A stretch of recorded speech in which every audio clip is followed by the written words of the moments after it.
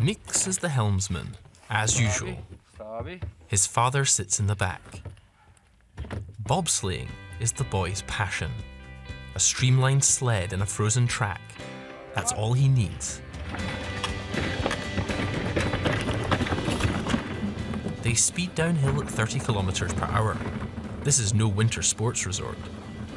It's the Berzinch Garden in northern Latvia. Miek's father built the 170-meter track. When they reach their destination, Miek's mother is already waiting. But she needn't worry, says the boy.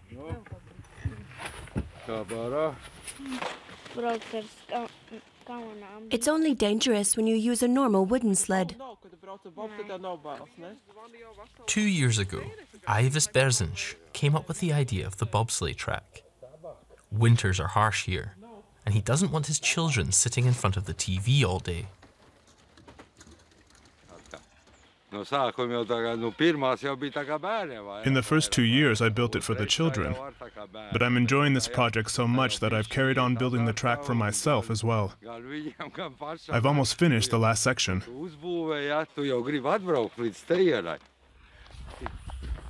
Ivis Berzinch works as a shearer, so the winter months are a quiet time for him.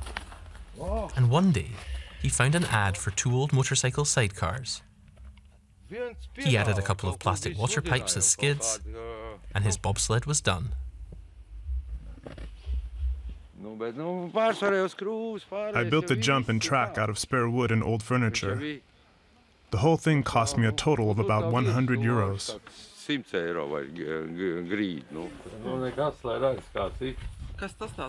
And he found this original Soviet-era bobsled in a pile of garbage.